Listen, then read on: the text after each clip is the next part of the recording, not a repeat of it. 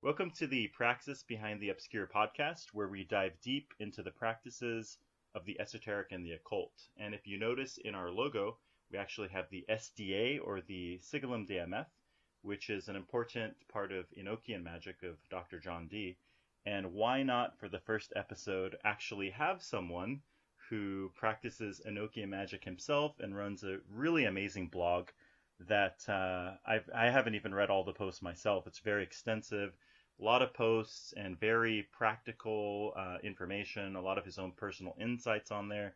So go check it out at enochian.today. And we have Cliff here today. But instead of hearing from me, an introduction from me, Hey, why don't we hear from the man himself? Oh, did it cut out? It cut out briefly, but that's okay. Okay. Great. Well, thank you for having me. Mhm. I really appreciate it. Oh, definitely. So, can you give the listeners, personally, we met on a couple of Discord servers, a couple of cult Discord servers, but we know each other a bit, but perhaps the listeners haven't checked out your blog or heard from you yet. So maybe you can give the listeners a introduction about yourself and how you got interested in esoteric or spiritual practices in general. Sure. Well, I'm 41 years old, so I've been doing magic for about 20 years, and I'm one of the started out in a conservative Christian household, little bit of a fundamentalist and slash end times household. Hmm. So the idea of the apocalypse is not a new one to me. Uh, so we'll probably get into that a little bit. But I've been doing Hmm. magic for a little bit over 20 years. But it wasn't. It was mainly steady and not really what I would say very focused or very active. It really became active Hmm. in the last I'd say the last 5 to 7 years maybe. Okay, okay. Hmm. So I'm very curious because you grew up in you said a fundamentalist household. Hmm. What triggered your interest or study? Because, coming from that kind of background, I'm sure you were told that that's the devil, or, Yeah, I'm sure, yeah. I'm sure they didn't encourage that area of study, right? So No, there must no. have been maybe an experience, or it could have been a book or a friend or something. Yeah, well, I think everything was already into place a little bit. I remember I grew up in Minnesota. I remember going to the Minnesota State Fair once with my mom, Hmm. who and we were.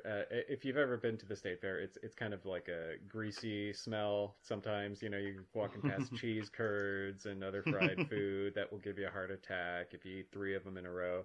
But so we're walking through this, and then all of a sudden, out of nowhere came this smell of roses, and my mom smelled it too, and we both looked at each other like, "What is going on?"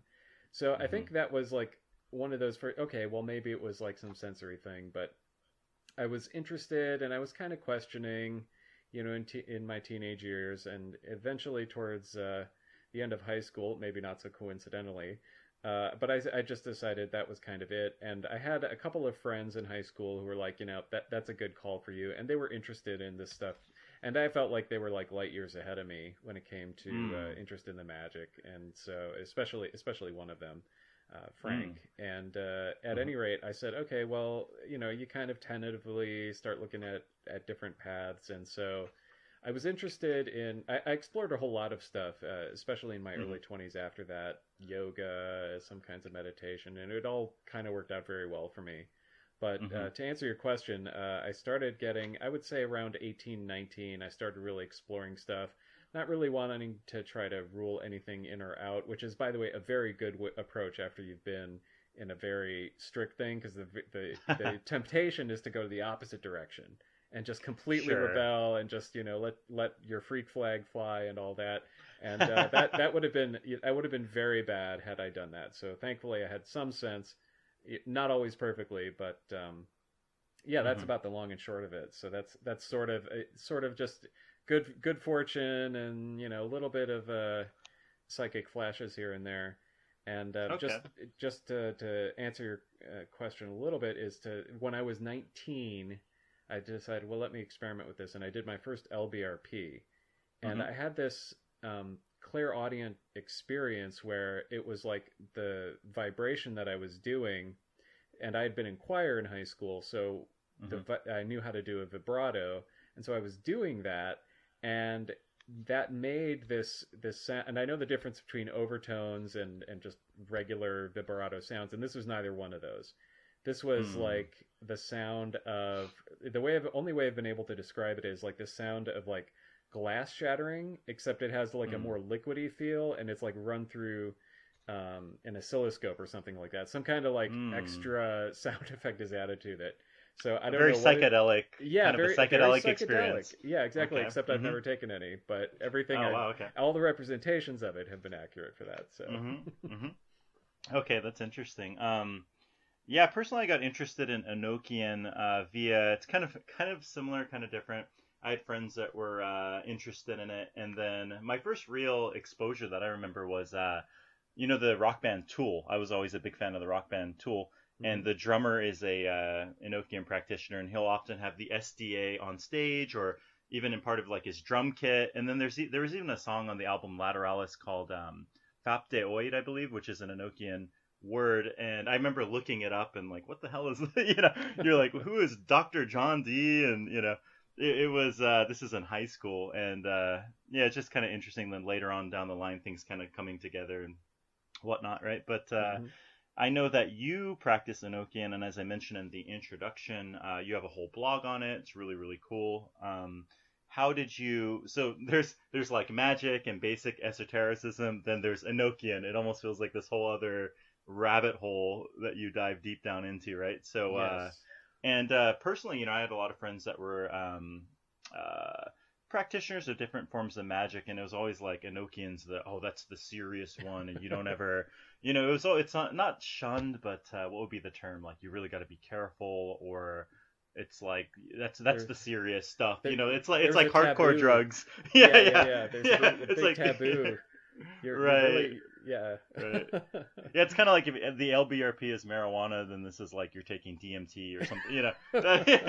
That's probably a Yeah, good analogy from what I've heard. yeah, yeah. So Yeah, so so what got you into Enochian and actually starting it? Another thing I would say is a lot of people study it, but they never actually.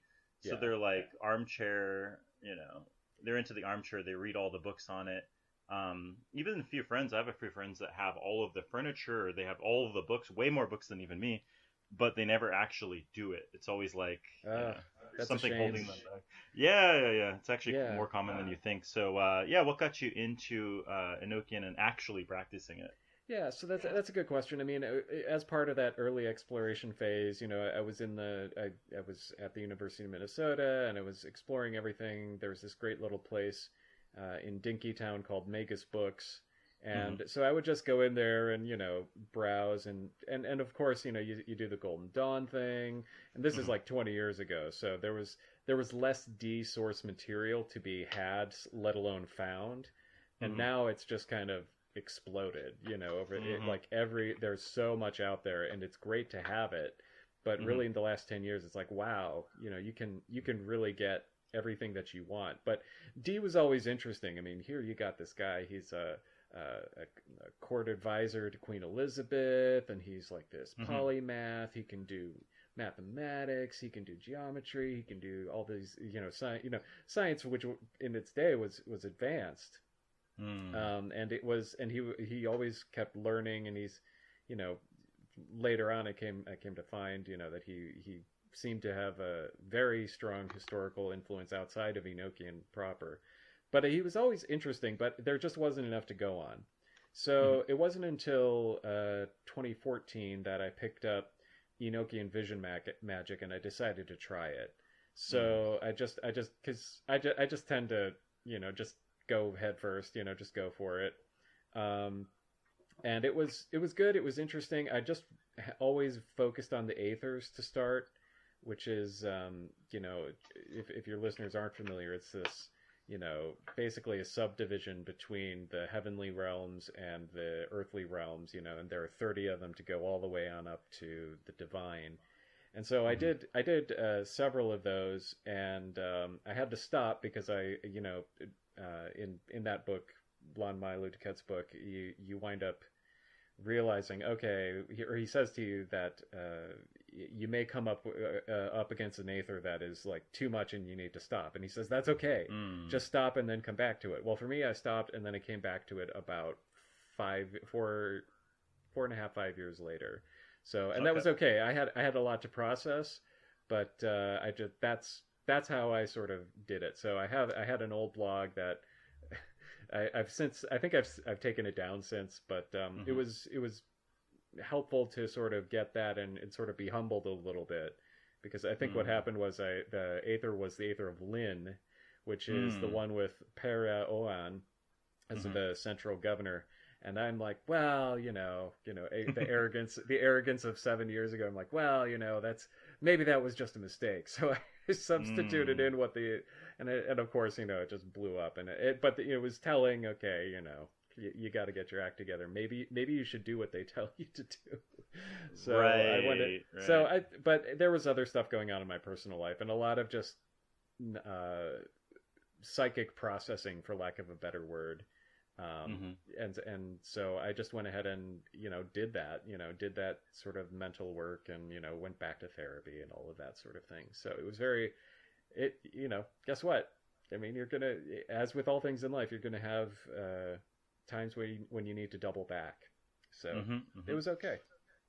Yeah, that's interesting. My experiences so far in the Aethers is it's sort of like have you read the Tibetan Book of the Dead? No. Oh, okay. You really got to read that, especially since, you're working, or you worked through the Aethers. It really reminds me of the descriptions in there. So in the Tibetan Book of the Dead, it's, so your soul dies and you pass through what's called the bardos, which you can think of as Aethers, right? You're going through different levels of reality and ascending. And basically what's happening is these angels or demons or projections of your own consciousness are presented to you. And it's sort of, can you pass the test, or are you able to realize that as a projection of your own soul, basically? And if you don't pass the test, or it's too much of a high level of reality for you to face, you basically reincarnate into something of that level. Does that make sense to you? So right, like you're going to go back into the realm that you fail to recognize as part of yourself. Yeah, that makes a lot of sense. Yeah. Yeah, exactly. There could be some sort of like lust or greed or some sort of thing that you embrace and you didn't pass that level, and so that's sort of your karma, right? And that's the level you're stuck at. So that's been my experience with the Aethers. It's like I'm presented these images, and some of them are quite intense, and it's like, can you even handle it, or can you recognize what this is? And it's very clear that if you can't, or it's very clear that it's getting, it's too intense, or you're not ready yet, kind of like how you had that experience, like this is not, it's a bit too far right now, not yet kind of thing. Doesn't mean forever, but not yet really. So yeah, that's a good thing, and we'll probably get into the Aethers a little bit more deeply, but that's sort of the thing, is like, I know, and you and I think we both have a connection to Jason Louv, and he's I took his class on Enochian and talked with him during a couple of office hours, and he mentions in his analysis that this is sort of the initiation into the sphere of Bina, which for your listeners is one of these spheres of consciousness, or Sephirot. There, it is the Hebrew word. So just a short. I'm using shorthand here. It's clearly more than that, but you can think of it as a sphere of consciousness that you become initiated into. And Bina is the Hebrew word for understanding, and that's sort of what you. And so, what kind of understanding, right? And it's understanding of who and what you are, and who and what the world around you is. And so the thing is that he also refers to it as unfolding of the soul. Both those phrases are excellent. And what I would say is, like, there are hard truths or stuff that's hard to understand because it's a little too horrific to understand it sometimes, if you follow me. Like, oh, I'm not just this ego, and I'm not just out here being awesome. Like, there's more to me that's like, and it's not just about, a lot of, feeling like you're the best person on the planet, or these Mm. stories that our ego tells ourselves. You're something way different. You are way more cosmic, and you need to Mm. get with it. That's what the angels basically reveal to you as you go along.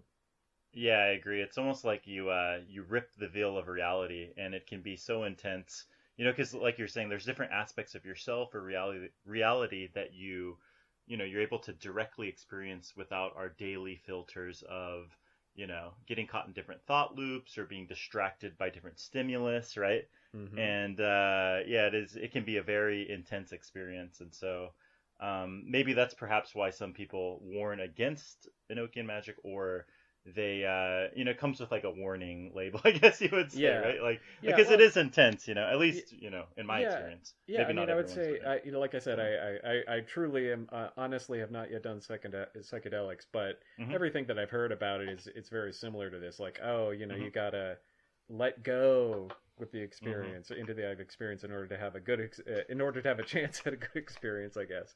And it's Yes. kind of like that. I remember the one of the first when I started back up the second time, and this would have been 2019, uh, and that's already 2 years ago.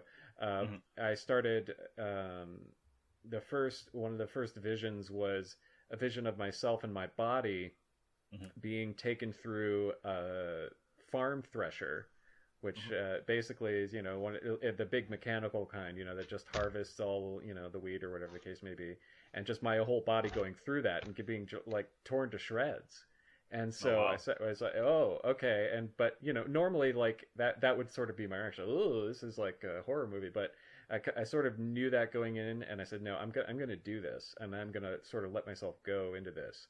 And so then the vision continued, and other things like that, where sometimes it would be like you're this astral picture of yourself, this this Hmm. the Neo in the Matrix, his own vision of himself and what he's like. Hmm. He it was the idea that okay, now your flesh is completely maimed, but now your bones are being crushed down, but within that there's a little bit of gold, and so they would collect the gold and pound it into something a little bit better and say, oh, okay, so maybe there's gold in them thar bones, or them thar Hmm. hills, as you sort of allow yourself to be deconstructed and then put back together again into the form that's true. It's there's a reason why all that glitters is not gold, but in this case it was gold. So Sure, exactly. I think that's me personally. I've done quite a lot of psychedelics in the past, not recently, but many years ago, and they definitely have those. And the experience are common in the fact that depending on how deep you go, you are presented with almost your ego and almost accepting death. So there's yeah. been a lot of research on this, like psychedelics helping with the death and mourning process and taking them before you die and whatnot. And really, it really puts you to grips with death, I think. And Hmm. I mean, you can have a bad trip, or you can freak out, or you can get kicked out of an aether, right? Yeah. It's sort of similar in that regard, I think. So yeah, it's quite interesting, Hmm. definitely.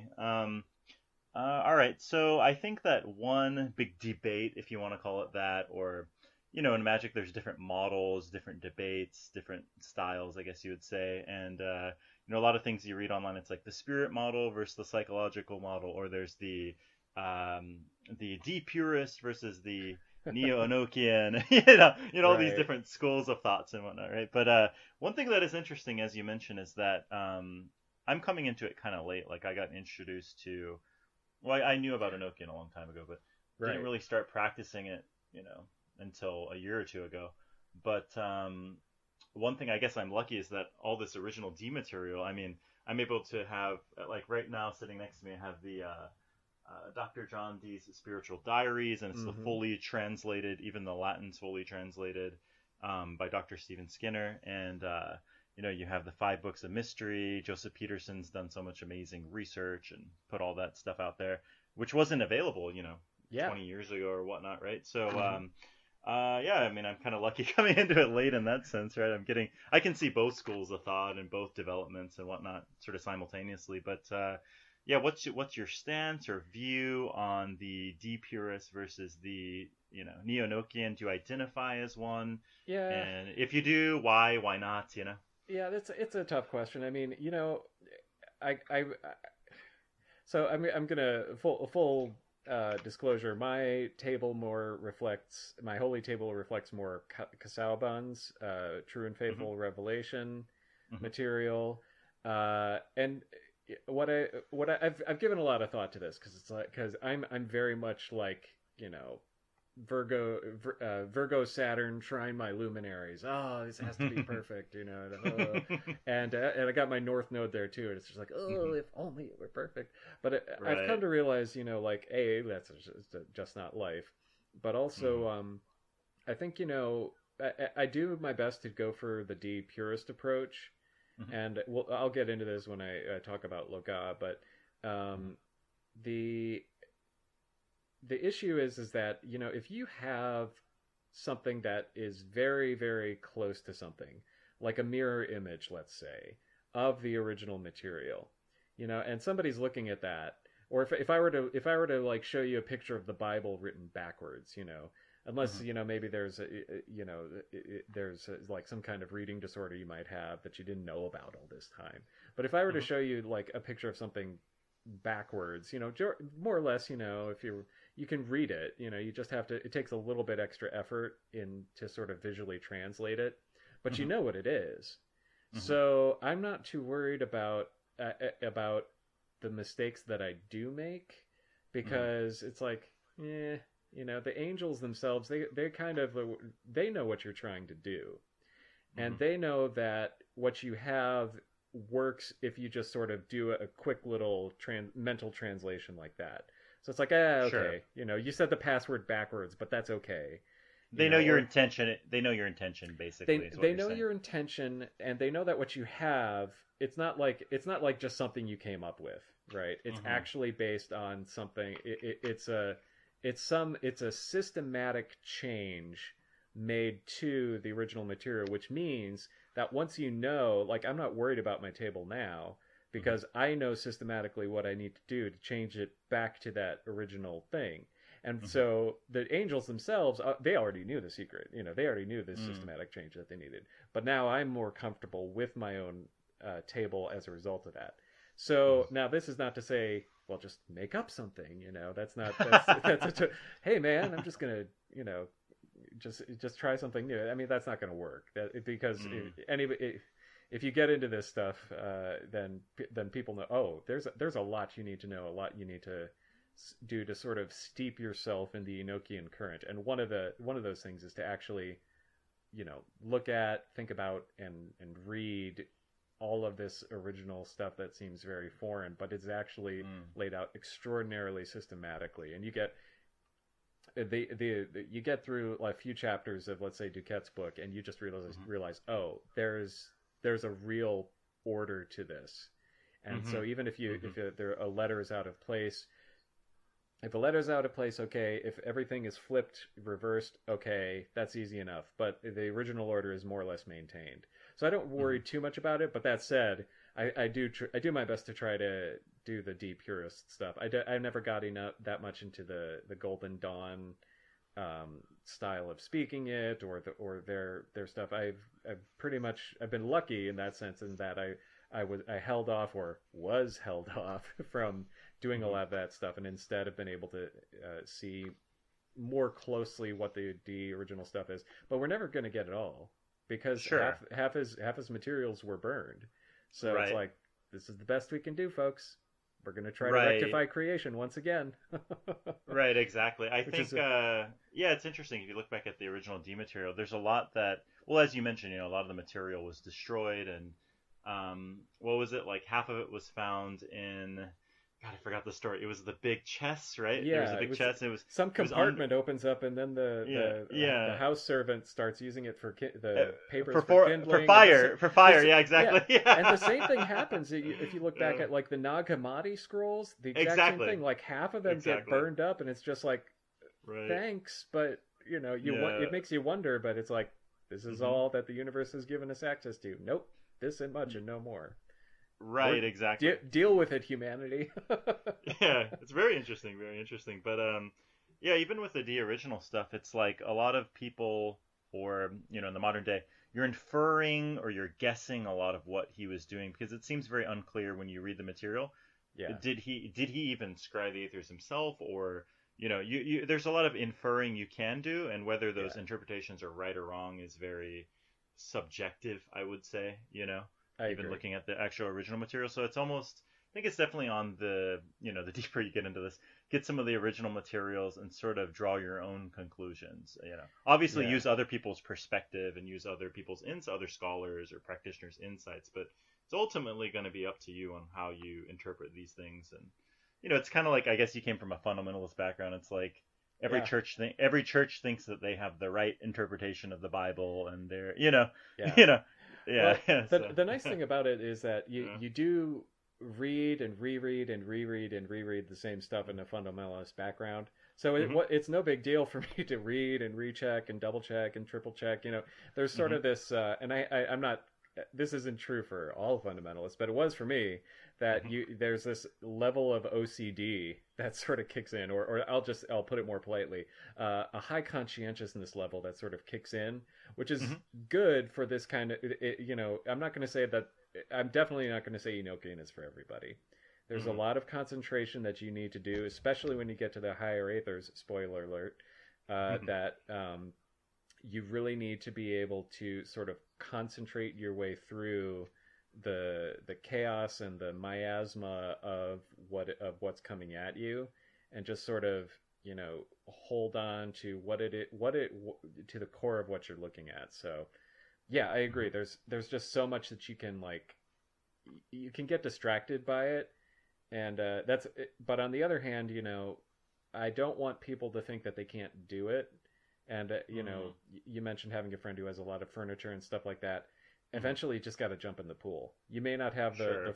those floaty things on your arms that hold you Right. up, or you may not have flippers. You may not have this, but you can still swim. So Oh, just do your best and get to it.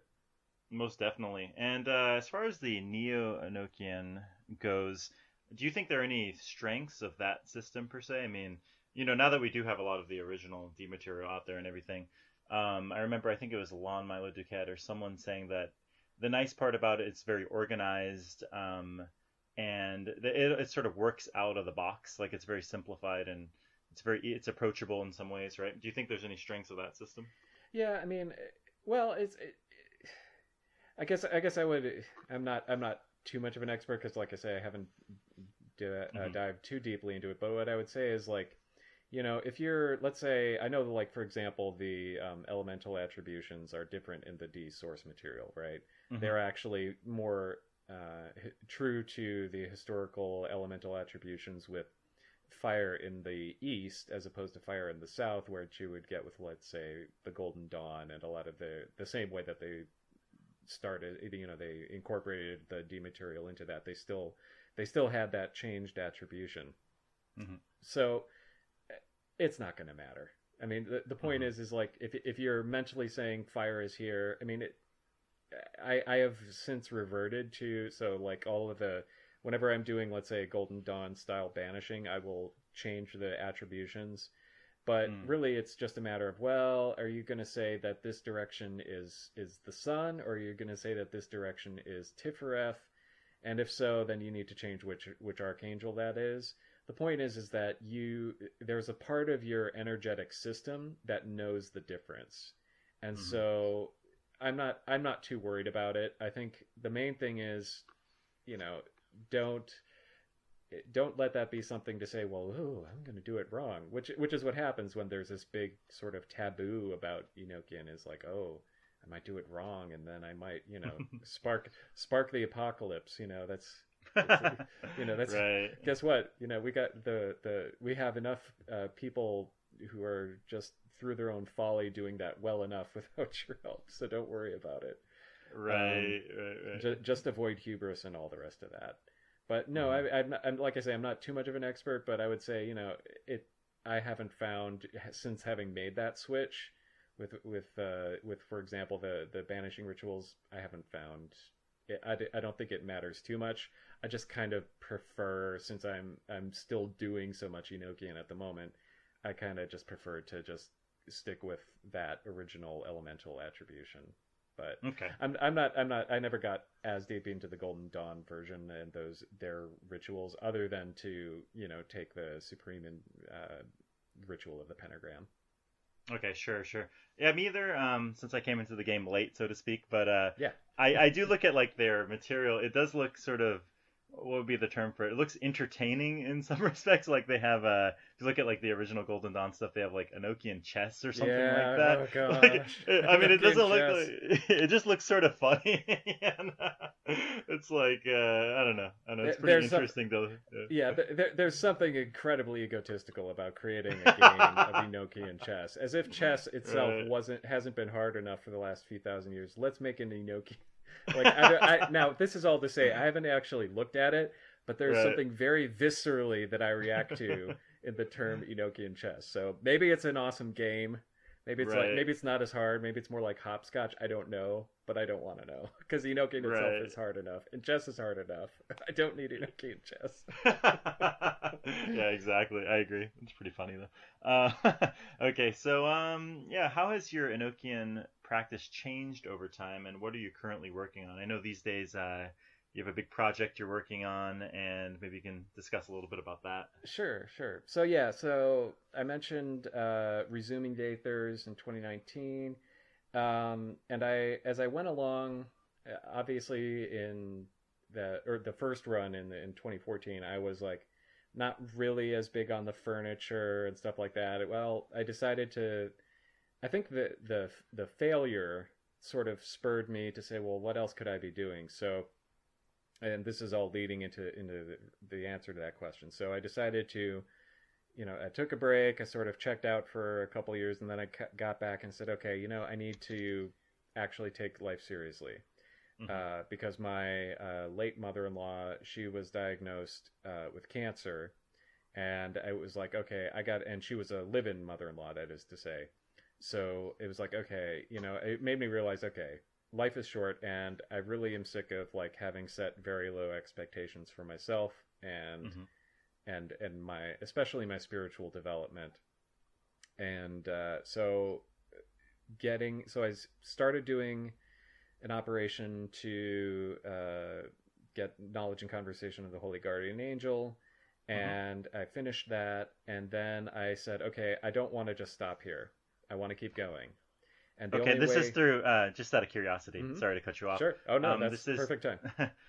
this is through. How did you achieve the HGA? Were you working with Abramelin, or were you doing some other practices? Yeah.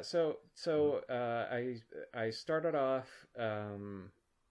Scott Stenwick has always been an invaluable resource. He's fantastic.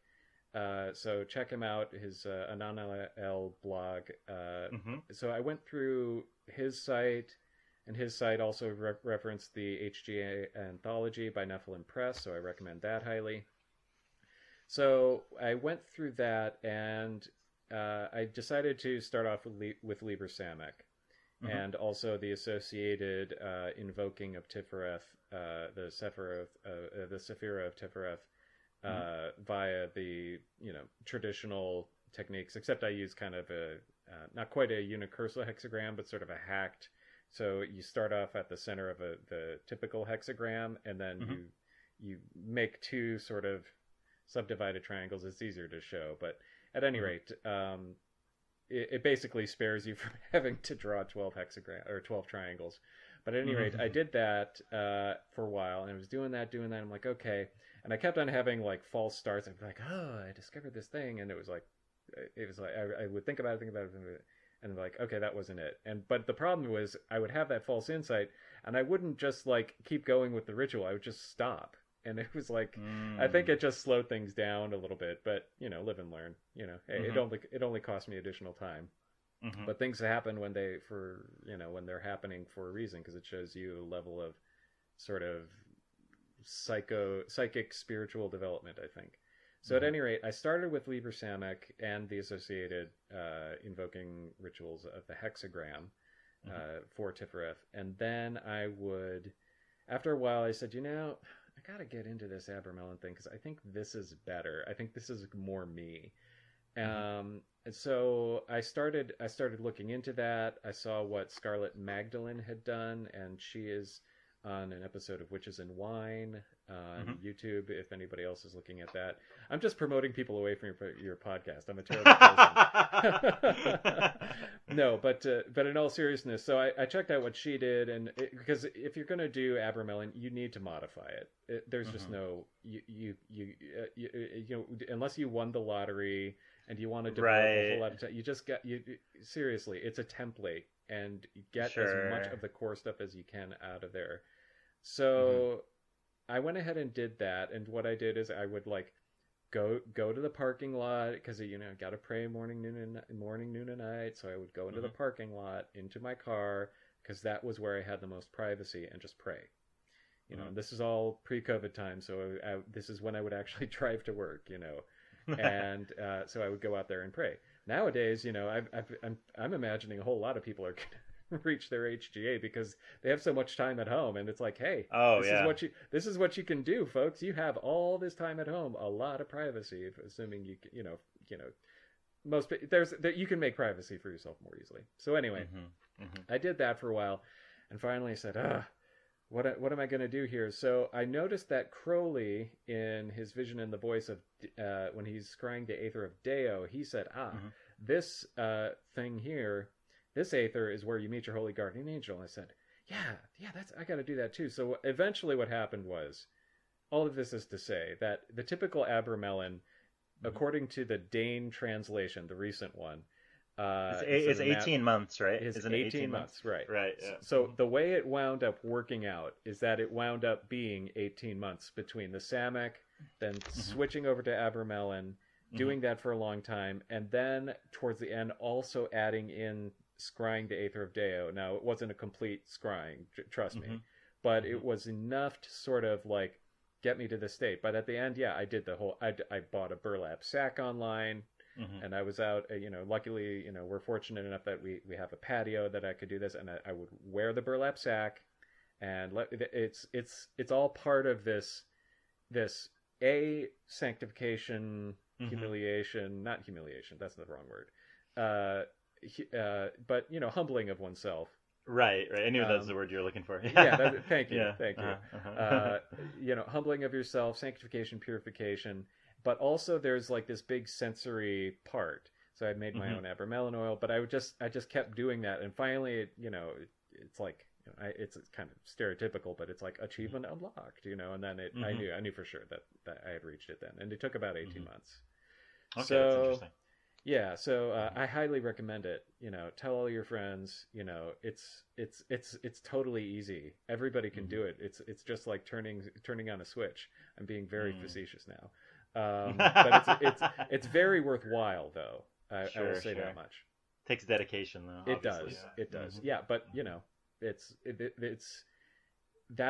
sort of what you come to realize after a while. You know, you can start off in magic doing a couple spells. You know, sigils are the easiest entry point into magic, and you're like, oh, this worked, and what's going on here? And then you do the LBRP, and you suddenly realize you have clairaudience that you didn't know you had before, and but what you come to realize is like, okay, that's cute and all that you're doing this stuff, but there's a reason why Crowley says, okay, you know, this is everything up until the knowledge and conversation is really kind of like isn't exactly what you're supposed to be doing. You know, it's suboptimal. I think he doesn't use that phrase. I forget his exact phrase, but it's something along those lines. It's not sufficient. So it's good. Right, I think a lot of modern day practitioners. I come in from a different perspective in that I practiced yoga and meditation for so many years, and pranayama, and that's sort of, you know, Crowley. If you read like book 4, there's so much on, you know, the initial, like, practice this asana for a year and whatnot. And I think that with all the people coming into it these days, I think most people just want to bypass the essentials, like mindfulness and breathing and asana, and those things are quite essential for things you'll be doing later on. I feel like just maintaining that stillness and being mindful, being single pointed, dharana, dhyana, those sort of things, right? Absolutely. And it takes dedication, and that's a thing, sort of like an Abramelin sort of thing. It really takes it takes dedication, it takes discomfort, right? Yeah. And I don't know, I think a lot of people just want to skip that, but there are no. You Yeah, find out later on down the line, then you got to go back to square one, as you mentioned in previous stories of yours as well. yeah, yeah. Well, no, it's funny that you mentioned that. You're reminding me of this Twilight Zone episode, and it's not a good one. I think it's one of the very early ones, and the sound is off and janky and all that. I'm talking about the Rod Serling era, but Okay. there's this old lady, and she's talking to these kids, and their parents are sort of checked out and neglecting them, and they're going through a divorce.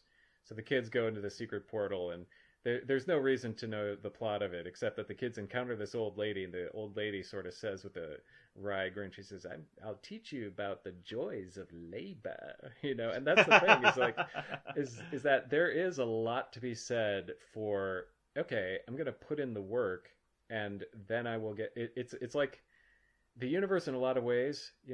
Sometimes you get lucky, but for the most part, what you get out is what you put in, and Exactly. that's the sort of thing. Like, if you want to learn how to control your mind so you don't get mad at everything, meditate, and meditate a long time.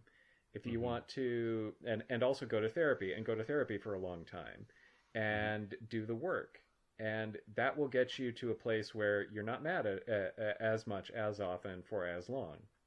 Hmm. And the same thing, and then getting to the point where if you want to have, there are so many benefits to get to the HGA that it's hard to get into, but one of them is, if you want to interact with spirits in a way that is not going to harm you, this intercessor, this divine interceder for you, will be invaluable because it is on your side all of the time, and it is Mm. always going to be helping you out, and it will be telling you, don't do this, and be teaching you a lot of stuff along the way.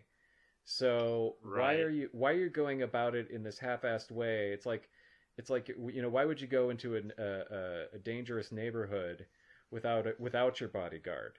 You know, Hmm. like, Hmm. what, you think Hmm. you're gonna get by on your wits? I mean, maybe, you know, you know. Sure, sure. So at any And rate, yeah, and I think on a deeper level, most people who are trying to bypass things, it's like your intuition is telling you that this is not right, or you get some sort of warnings or some intuitive gut feeling or instinct, and I think a lot of it is being more in tune with your feeling or intuition and being more mindful of that. Later on yeah, down the line, it's like sort of becoming more in line with your intuitiveness rather than trying to mentally weasel your way through things, right? yeah. And So, yeah. it's sort of like I would say with the HGA, it's you're taking it's trying to do things without. I mean, I don't want to get people wrong. It's like, don't start off with that. Start off Hmm. with sigils. Hmm. I mean, this Enochian, it's high level Hmm. magic, folks. But what I would say is, like, if you're going to start in, go ahead, just start with your sigils, start with your LBRP, but don't let that just sort of become a pattern. I mean, for me, it was a pattern for way too long. But it wasn't until life circumstances catalyzed my desire to change that.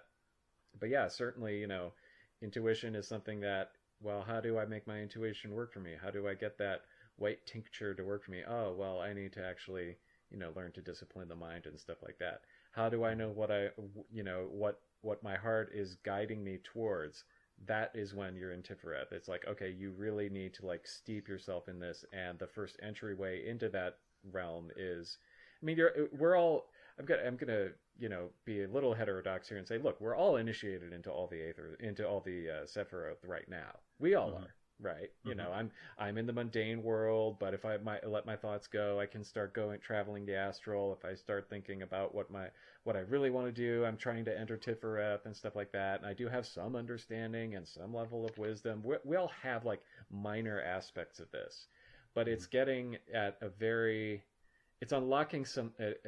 It's sort of like, having a pebble of something versus having a mountain of something.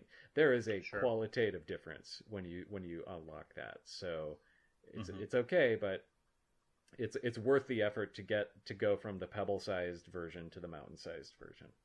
Right, right. There's a difference between being able to switch things at will versus just randomly experience Right. it. It's like random Right. experiences of intuition versus I'm able to tap into it right now.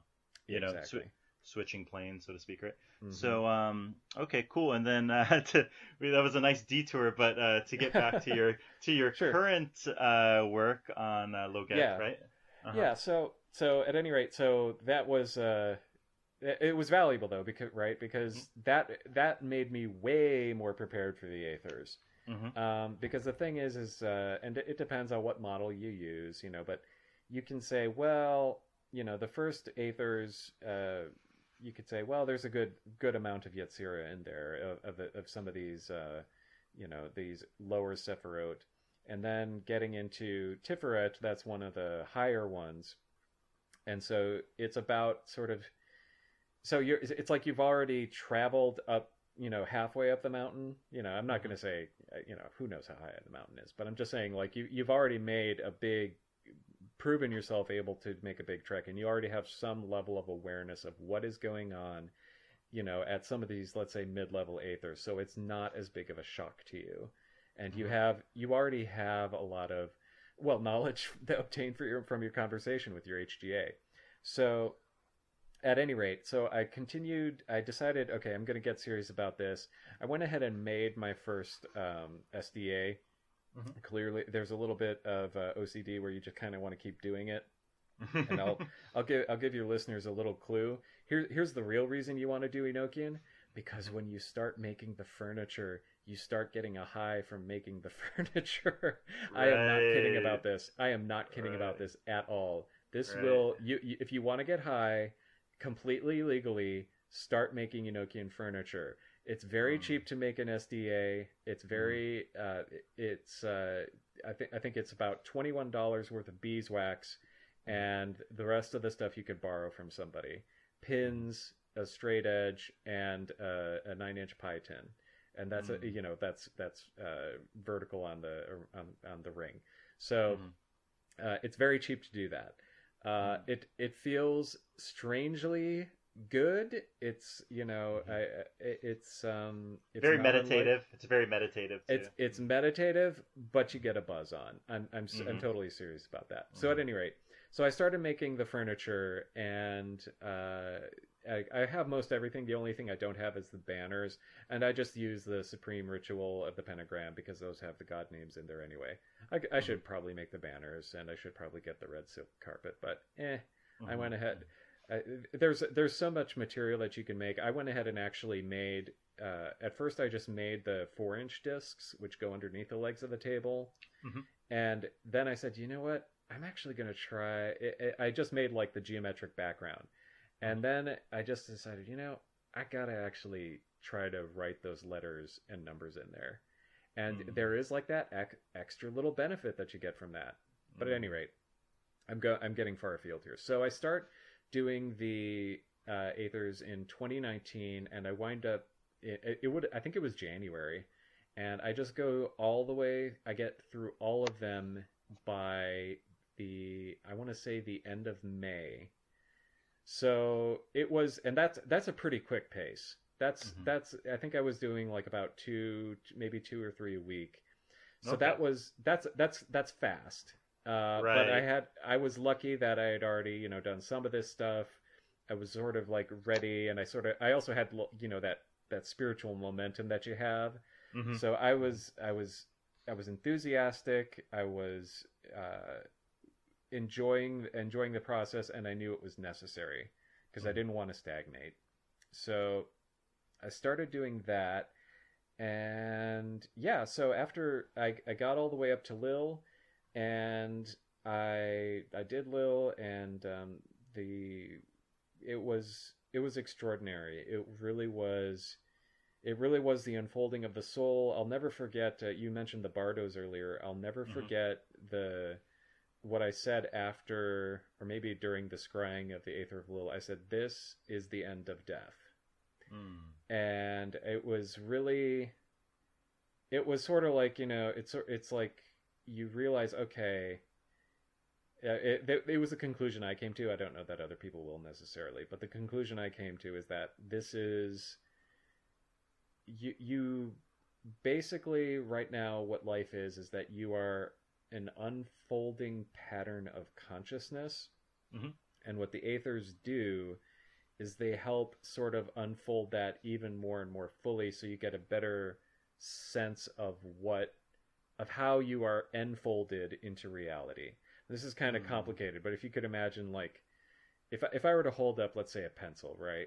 Mm-hmm. That pencil, it's, you could say, oh well, that's just a pencil. It doesn't have any awareness, but it kind of does, right? In the sense that I'm not going to say it's alive, but I will say it's conscious in the sense that it follows rules.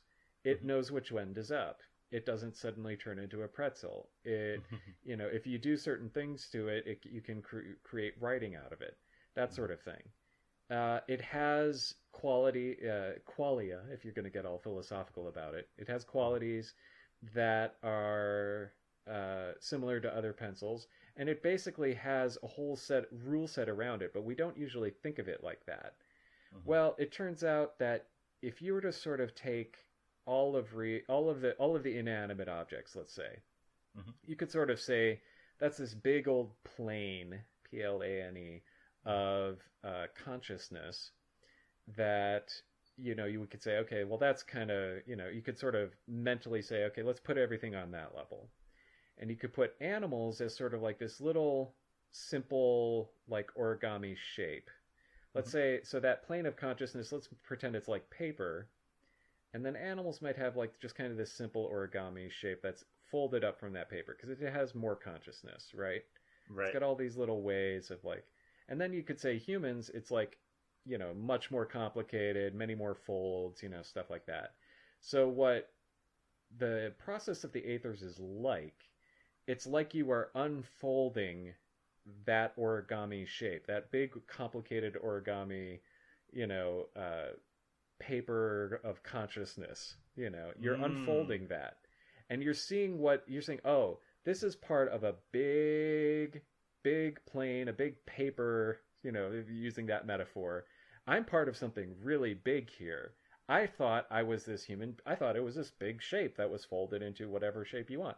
Instead, I'm actually part of this big, vast sea of consciousness like that. And that's what it's like going through the Aethers. It's like you understand that. That is the kind of understanding that you get initiated into. Right. I don't have any. It's like that's the best metaphor I've been able to come up with. And of course, when I mentioned that to Jason, and he's like, "Oh, well, you start talking about that, you're really doing okay." No, I think that's a great metaphor. Actually, it's like bending back. It's you give like an origami metaphor that's pretty good. It's sort of like you're bending back the paper into, and you're able to see so much more. You're opening so much more to what but you are, what reality is, and And now here's why it's tough for people. Here's why people don't want to do it. Almost like I am this shape. I am this this shape that I've been folded into. Why are you trying to change that? Well, I want you to see this thing here because you don't see that this part that's folded over your eyes is actually blocking your vision of the entire plane. I don't have anything. What are you talking about? You're crazy. Blah, blah, blah. And so that's why it's kind of scary because that really is kind of the thing. Is like, okay, I'm going to show you what you really are. And that's it's the same reason why people get scared of psychedelics. I mean, it just hasn't come my way, Sure. So. Yeah, exactly. I think about it like a cocoon. You're like a caterpillar in a cocoon, and it's like slowly you're piercing through the cocoon and then realizing you're a butterfly.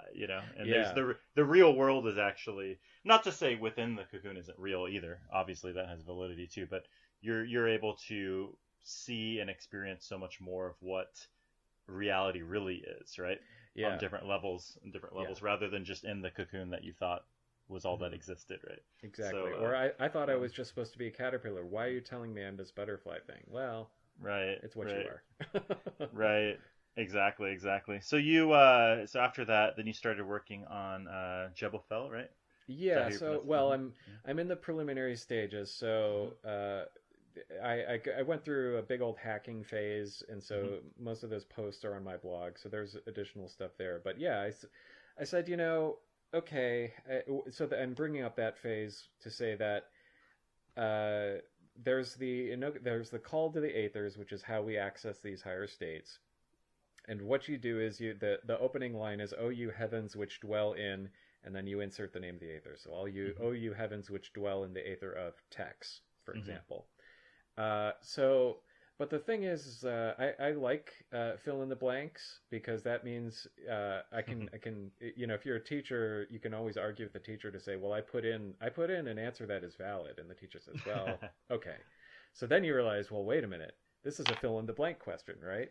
So it turns out that Enochian has different words that, strangely enough, line up very well with the names of Kabbalistic Sephirot.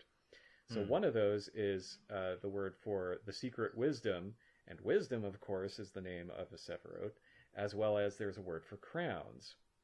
And that's also the name for a Sephirot in Hebrew, so Keter and Chokmah. So what I did is I did a couple of, I did calls to that, and I was given instruction by the angels about how to start getting initiated into those spheres. So all of this is to say that, you know, like I say, we're all initiated to some degree in these things, but I would advise your listeners to never pass up the opportunity to deepen your initiation. So So when I saw that there was this thing called Jebufal that I'd sort of overlooked, but Aaron Leitch talks about it in the 7-day Enochian Masterclass. You can find that out, because he did that cooperatively with Scott Stenwick and Jason Newcomb, so you can find that on Scott Stenwick's blog. And he also may or may not have a code on there, and I say that because I don't know if he still has that on there, but you get for it like half cheap. off or something. It may like or may that. not be half off, thereby making it extraordinarily cheap. But these guys are fantastic, and they each sort of approach Enochian from a different angle, including the Neo-Enochian. But at any rate, the Jebufal ritual, let's back up to how this actually started. So when Dee and Kelly were scrying, the first thing they received was this Enochian heptarchy, which is a parallel to the English heptarchy. Basically, you have 7 kings and their princes, and they're also ministers. We won't get into that, but the idea is that it's very 7 based. So that's the first thing they get. Then it's sort of, would you say it's sort of Enochian planetary magic in a sense? That's what, because they're sort of correspond to the days of the week, and there is it is and it isn't. What's interesting about it is, and I wound up sort of discovering the scheme that it's a very exaltation based scheme if you're into astrology, and I have a post on that on my blog. But the idea is that the assignment of the ensigns match the exalted planet locations of each of along the zodiac, except that if it is a day chart ruled planet, then you have to flip it along the axis from Aries to Libra. So you have to sort of do this mental flip, and you can see it better on that post. But okay. So yeah, it's planetary, but it's also Sephirotic, because the kings are Sephirotic, the princes are planetary. So the planet ruling that Sephiroth. So or that Sephiroth. So that's the first part, and then there are I would argue two more parts after that: the watchtowers and the aethers. But those are really kind of the same thing, kind of not really.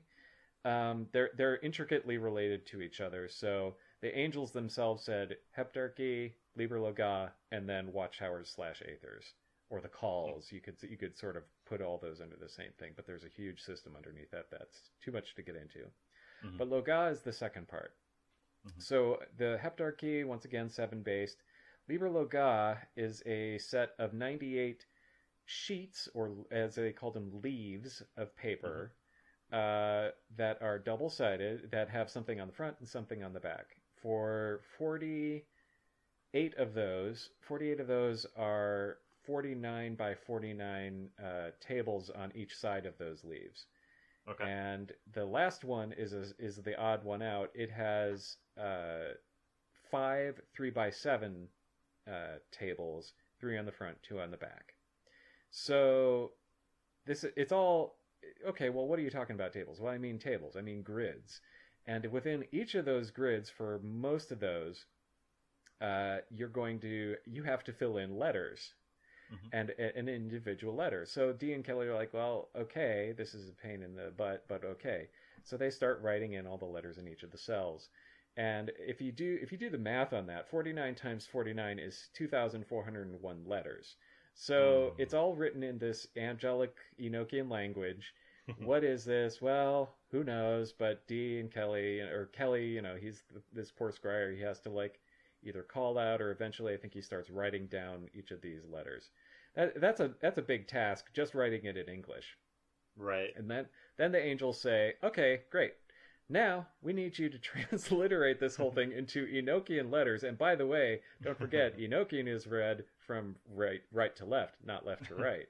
So go ahead and get on that. And Dee and Kelly are like, well, can you do that for us? And what happens is the angel of wisdom, Galva, she comes along and says, yes, I'll do this, blah, blah, blah. But really, that was the metaphorical wisdom, i.e., if Dee and Kelly got wise, they should go ahead and do it themselves, which is what eventually they get told by another angel. So it's a whole thing.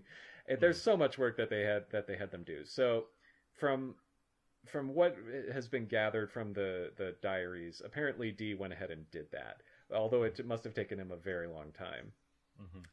Because eventually they do get the second part of the system. So why am I telling you all of this? Well, I think the other part of that system, the calls, I'll just put it that way, the calls at Al, all of that was a prerequisite, or that had Liber Loga, had this book as a prerequisite. So they had to do that in order to get the next thing. But in my view, or my one of the questions I'm trying to answer is, well, is that going to be the same thing for everybody? Like, sure, Dee and Kelly, they got this fabulous watchtower system, but what would happen if I went ahead and did that? Would I get the same thing? Would I get... They call this, the ritual associated with that Jebafal, the 49 Gates of Wisdom, which is similar to the 50 Gates of Wisdom for Bina, which is a whole Jewish tradition. But, well, is his wisdom my wisdom? Is his vision my vision? I thought, well, am I just taking a lot of stuff for granted by not doing this? So I said, well, let's find out. So regardless, I think there's going to be something to that. So for your listeners, what I'm doing is I am copying a lot of the source material by hand and making the grids by hand on these 12-inch by 12-inch square pages, front and back, just doing what Dee apparently did. I started in August. I'm on leaf 27 right now, which is... it's going to take about a year, basically, right? Believe it or not, I think I'll be able to get it done by March because... Okay. So okay, I'm going to go into... I'm totally into it. We won't go too long on this, but because I know your time is limited. But so the... Pardon me, I got a little alarm reminding me. Something that I'll get to later. So the issue is that the angels are telling you you're lagging on your Loga. Yeah, the angels are telling me I'm lagging on my Loga and on my cat pill schedule, but that's okay. She'll be all right. No, so what the issue is that well, there are a couple little quirks here. So the first thing is that once you get done with leaf 28, not every page is completely filled out. So not every table is completely filled out. It's every other letter. So leaf 29 through 48, those have every other letter for the most part. There are some like exceptions here where there's like maybe a 7x7 chunk within that, but for the most part, it's like, oh, I don't need to do 1,200 letters or 2,400 letters. I only need to do 1,200. So that's cool. But I also kind of want to redo the first leaf, which is not 49 by 49 letters, letters within each of those. It's 2,401 words within each of those squares within the grid. So I'm like, that sounds intense. Yeah, but what Dee did is he said, well, can I just write this out? Once again, just beg, can I not do this the way you're telling me? Because this is much easier on me. And the angel said okay, but he just wrote out the number. But what I did is, as part of the Secret Santa, I got what I wanted, which was a 4-foot tall paper roll that I'm going to, hopefully, if I have time, be able to redo leaf 1 on both sides and just go for it and make it fit somehow. Wow. We'll very see. intense process. Yeah. It yeah. sure Well, I is. think It it sure is. comes down to, like you were saying, like deepening the initiation, or even seeing sort of how much further, how much deeper can you go, right? And sort of tracing back in the steps of D and what he did. In that sense, you also went through. I'm assuming you also did or worked with the Heptarchia too, as well. Yeah, I've done some of that. Mm-hmm. Okay. Working with, did you work with Scott Stenswick's book? What's the name of that? I worked with his, Mastering the Mystical Heptarchy. I worked with his, and I've seen Aaron's as well. I have this stuff. It's just, okay, well, but I've worked with it. I found it. I mean, like I say, Stenwick is great.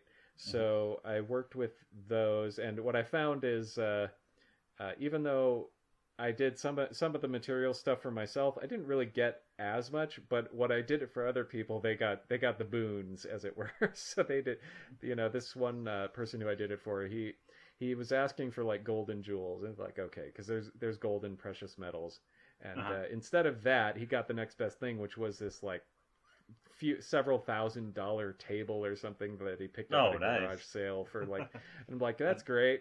Could I please have? But that's the way it goes. Hey, if it was in the divine plan, it would have happened, and it hasn't. That's okay. Right. Okay, cool. Yeah, looking forward to hearing after you finish, and I'm sure you'll write blogs about it in the future. So that'll be interesting. Trying to. Yeah. Right. I have a question about that too. Do the leaves correspond to the calls by chance? Because you have you have 49 total call, right? You have the 30 aethers, and then you have the initial 18 calls, and then you also have the what was it? The hidden one, or the one that wasn't revealed? The first call was never actually written down or wasn't revealed, right? So is there some correspondence here? Yeah, so that's a great question. So what I have an ongoing thread on this on Twitter. It's a Diamond Glyph if you're interested, but I only update that sometimes. But what I've noticed is, as I'm going through it, I'm thinking, okay, well, what is this sort of mentally match, like in terms of what I know about the Aethers, and then what does this match as far as what I'm seeing? So there's one, for example, where it's leaf 9A, which is the first half of leaf 9, where the name Bornogo, which is, and apparently we had a little power outage, but that's okay. That's okay. So the Prince Bornogo, his name appears, and it appears going horizontally and vertically and in this X pattern. So it's like, okay, well, this seems to kind of match what you would think. But what I found is that, just based on my analysis and thinking it through, I think that the first leaf, the one with words, is what matches the silent call, or the unspoken call, or the hidden call. And then I think it just goes straight through, like 1 through, then leaf 2 matches with the first spoken call. Leaf 3 matches with the second one, and so on. And then you get to leaf 20, and that goes along with the first of the 30 aethers, and then leaf 49 goes down to Tex. And that's the one that they call the Hodgepodge of Disorder. The angels called it that. So I'm pretty confident that that's the way it is, just based on the structure. When you get to leaf leaf 29 that has every other one, that would be the aether of I'm pretty sure that's the aether of Zax or of Eek, the abyss one, the 10th aether, right? That'd be the 10th aether, right? Yeah. So that makes sense, right? Because okay, well, this is the 10th aether. Yeah, I guess that would make sense. Yeah, so that's the 10th aether. That's the crossing of the abyss. So all of a sudden, this information that you used to have, it starts dropping out, because you got to cross the abyss, because this is beyond, like, we'll show you all this understanding from these other ones, but now that you get down here, well, some stuff needs to be missing, because there's that's when the order changes, huh? That's when it's sort of, it's sort of weird because when you get into the leaves that I'm working on now, the 27, 26, and I think 25, they have the letters going in different directions. And that is a pain. So what I've done is I printed it out at first and it was a little too small, and so instead what I did is I just opened up Paint 3D and I rotated it so I could sort of have an easy way. But remember, you still got to like mentally say, okay, this is right to left, so I got to make sure that everything I'm doing lines up on this right side and it's just like, but you know, like I say, it takes concentration. It takes a lot of concentration to get this right. Okay, well, that's pretty interesting, definitely. Okay, cool. So for people who, you know, after listening to this, I'm sure this will screen out a lot of people once they hear how much work. Yeah, by the time you get to here. Yeah. Well, one thing I want to say, though, I think this is quite important, is that, like, you've been doing this quite a long time, and so everything that you're doing is another step to, as you mentioned, to deepen your initiation, or to take it one step further, to go deeper, almost like go back in the steps of D and also see how that sort of impacts your experience, your consciousness. So I think it is important. I mean, in my view, pick up something like, you know, this is my advice personally. If you're just getting into this, pick up something like maybe Enochian Vision Magic by Lon-Milo DuQuette. And I wouldn't hesitate to actually start out with the work, because later on down the line, if there's more work you need to do, or if you want to take it deeper, just as you went on your journey, you find ways that, you know, the universe will reveal what you need and to keep going. But if you don't actually take the first step and you just, you know, hang out listening to 1,000 podcasts and reading 100 books and never actually doing anything, you know, I mean, you have to work with what you have, basically, is what I'm saying. And, you know, start out with the basics, start out with some fundamental stuff. I think Lon's book is really good because it's very well organized, and it gives you, like, it works right out of the box, as he says, right? Like, it's very it's very simplified, and then from there, you know, I'm sure that if you continue, you're going to sort of develop your own practice and come upon your own insights and research and whatnot, right? So that being said, what sort of resources, other than your own blog, you can plug that as well? Yeah, well, my blog is Enochian.today. And people have already heard me plug everything left and right. But yeah, it's Enochian.today. And I did have one note here because I wanted to be sure to say that. But yeah, I completely agree about DuQuette's book. That's the starting point, if you ask me. It's an entryway.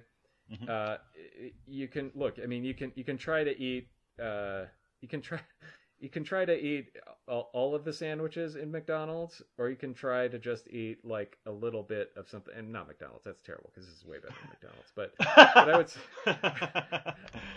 McDonald's, you better pay me not to talk smack about you. No, I'm joking.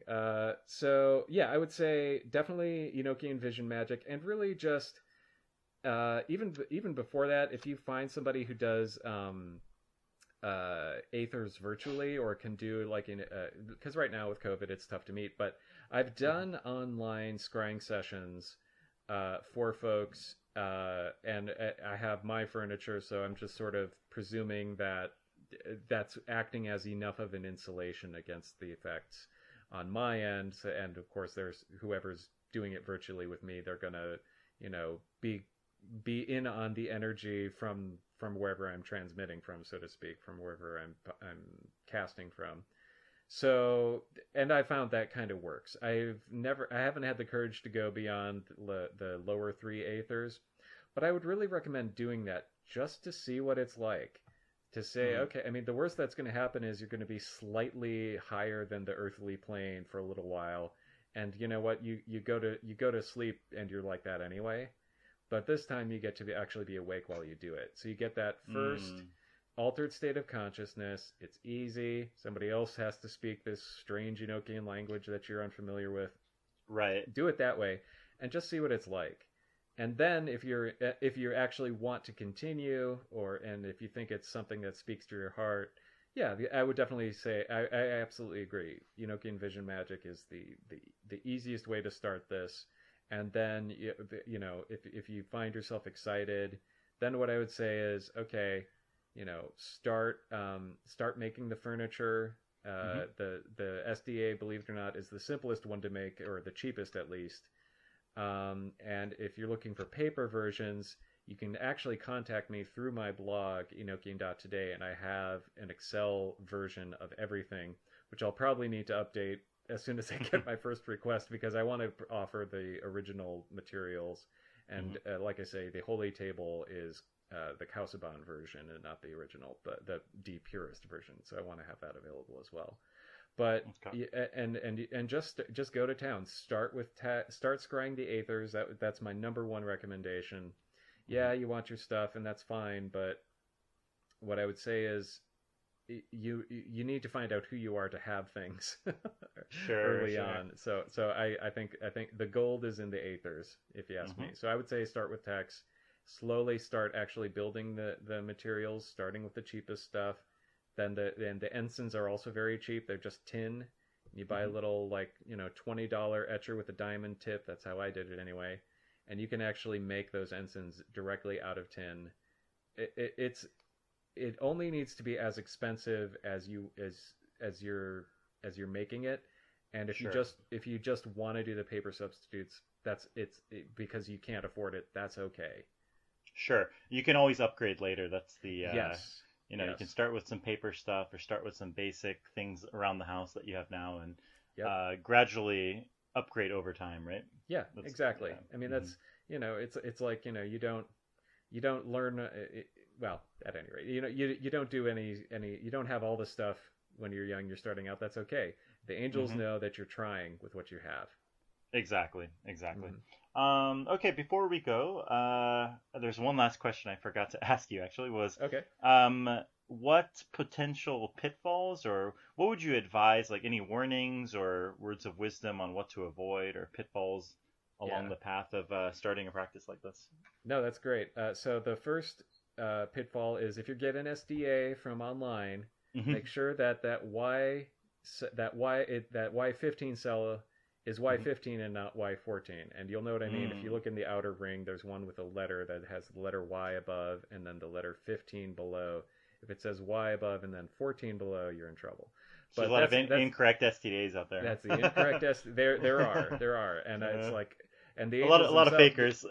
Yeah, well, the only reason I bring that up is that actually was part of Dee's diary, but I forget which angel it was. I want to say Michael. He says the way you have it is wrong, and the way you're doing it leads to death. But it's just the Kabbalistic, correspondence. But so you're not actually going to die. It's just that the SDA itself is going to be dead and not work as well as it should.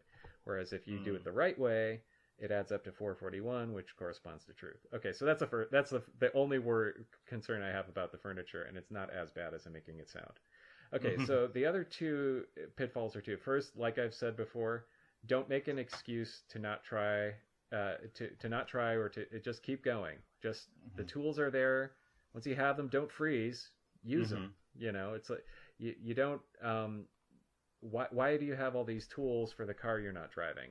Or these hubcaps for the car you're not driving. That you're leaving in the driveway. Exactly. Why do you have carving tools if you're never actually taking some wood and actually carving something out of it? So that's the first big thing. The second thing is when it comes to approaching the abyss. Or what has been associated with the abyss. Zax. I'm not gonna. Yeah, I'm trying so hard not to claim like I'm this master authority on this, which I'm not. But what I'd say is, when it comes to what has been commonly associated with the abyss, Zax, the issue that I found is that for the most part, just go like once or twice a week when it comes to scrying an Aether. But there's the triad, of which Zax is in the middle. So there's Eek, ICH or IKH, depending on the way the letter V is transliterated. There's Eek, then there's Zax, then there's Zip. And my recommendation is to, number one, just isolate yourself when you're doing those three, and to do all three in the same day. So if you can, have the whole day to yourself, scry the Aether of Eek in the morning, take some time to actually meditate and reflect on that. Scry the Aether of Zax right afterwards. And if you're like me, the angels will give you instructions during Zax.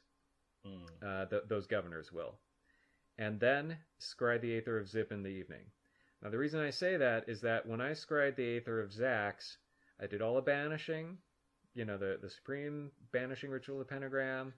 I followed instructions to isolate myself. I still had nightmares that night. I had nightmares 3 times, and my wife had nightmares once. Oh, wow. So, yeah, it's pretty intense. Yeah, yeah, it's intense, right? And why is it? I don't know. I'm just telling you, this is how you avoid nightmares. Right.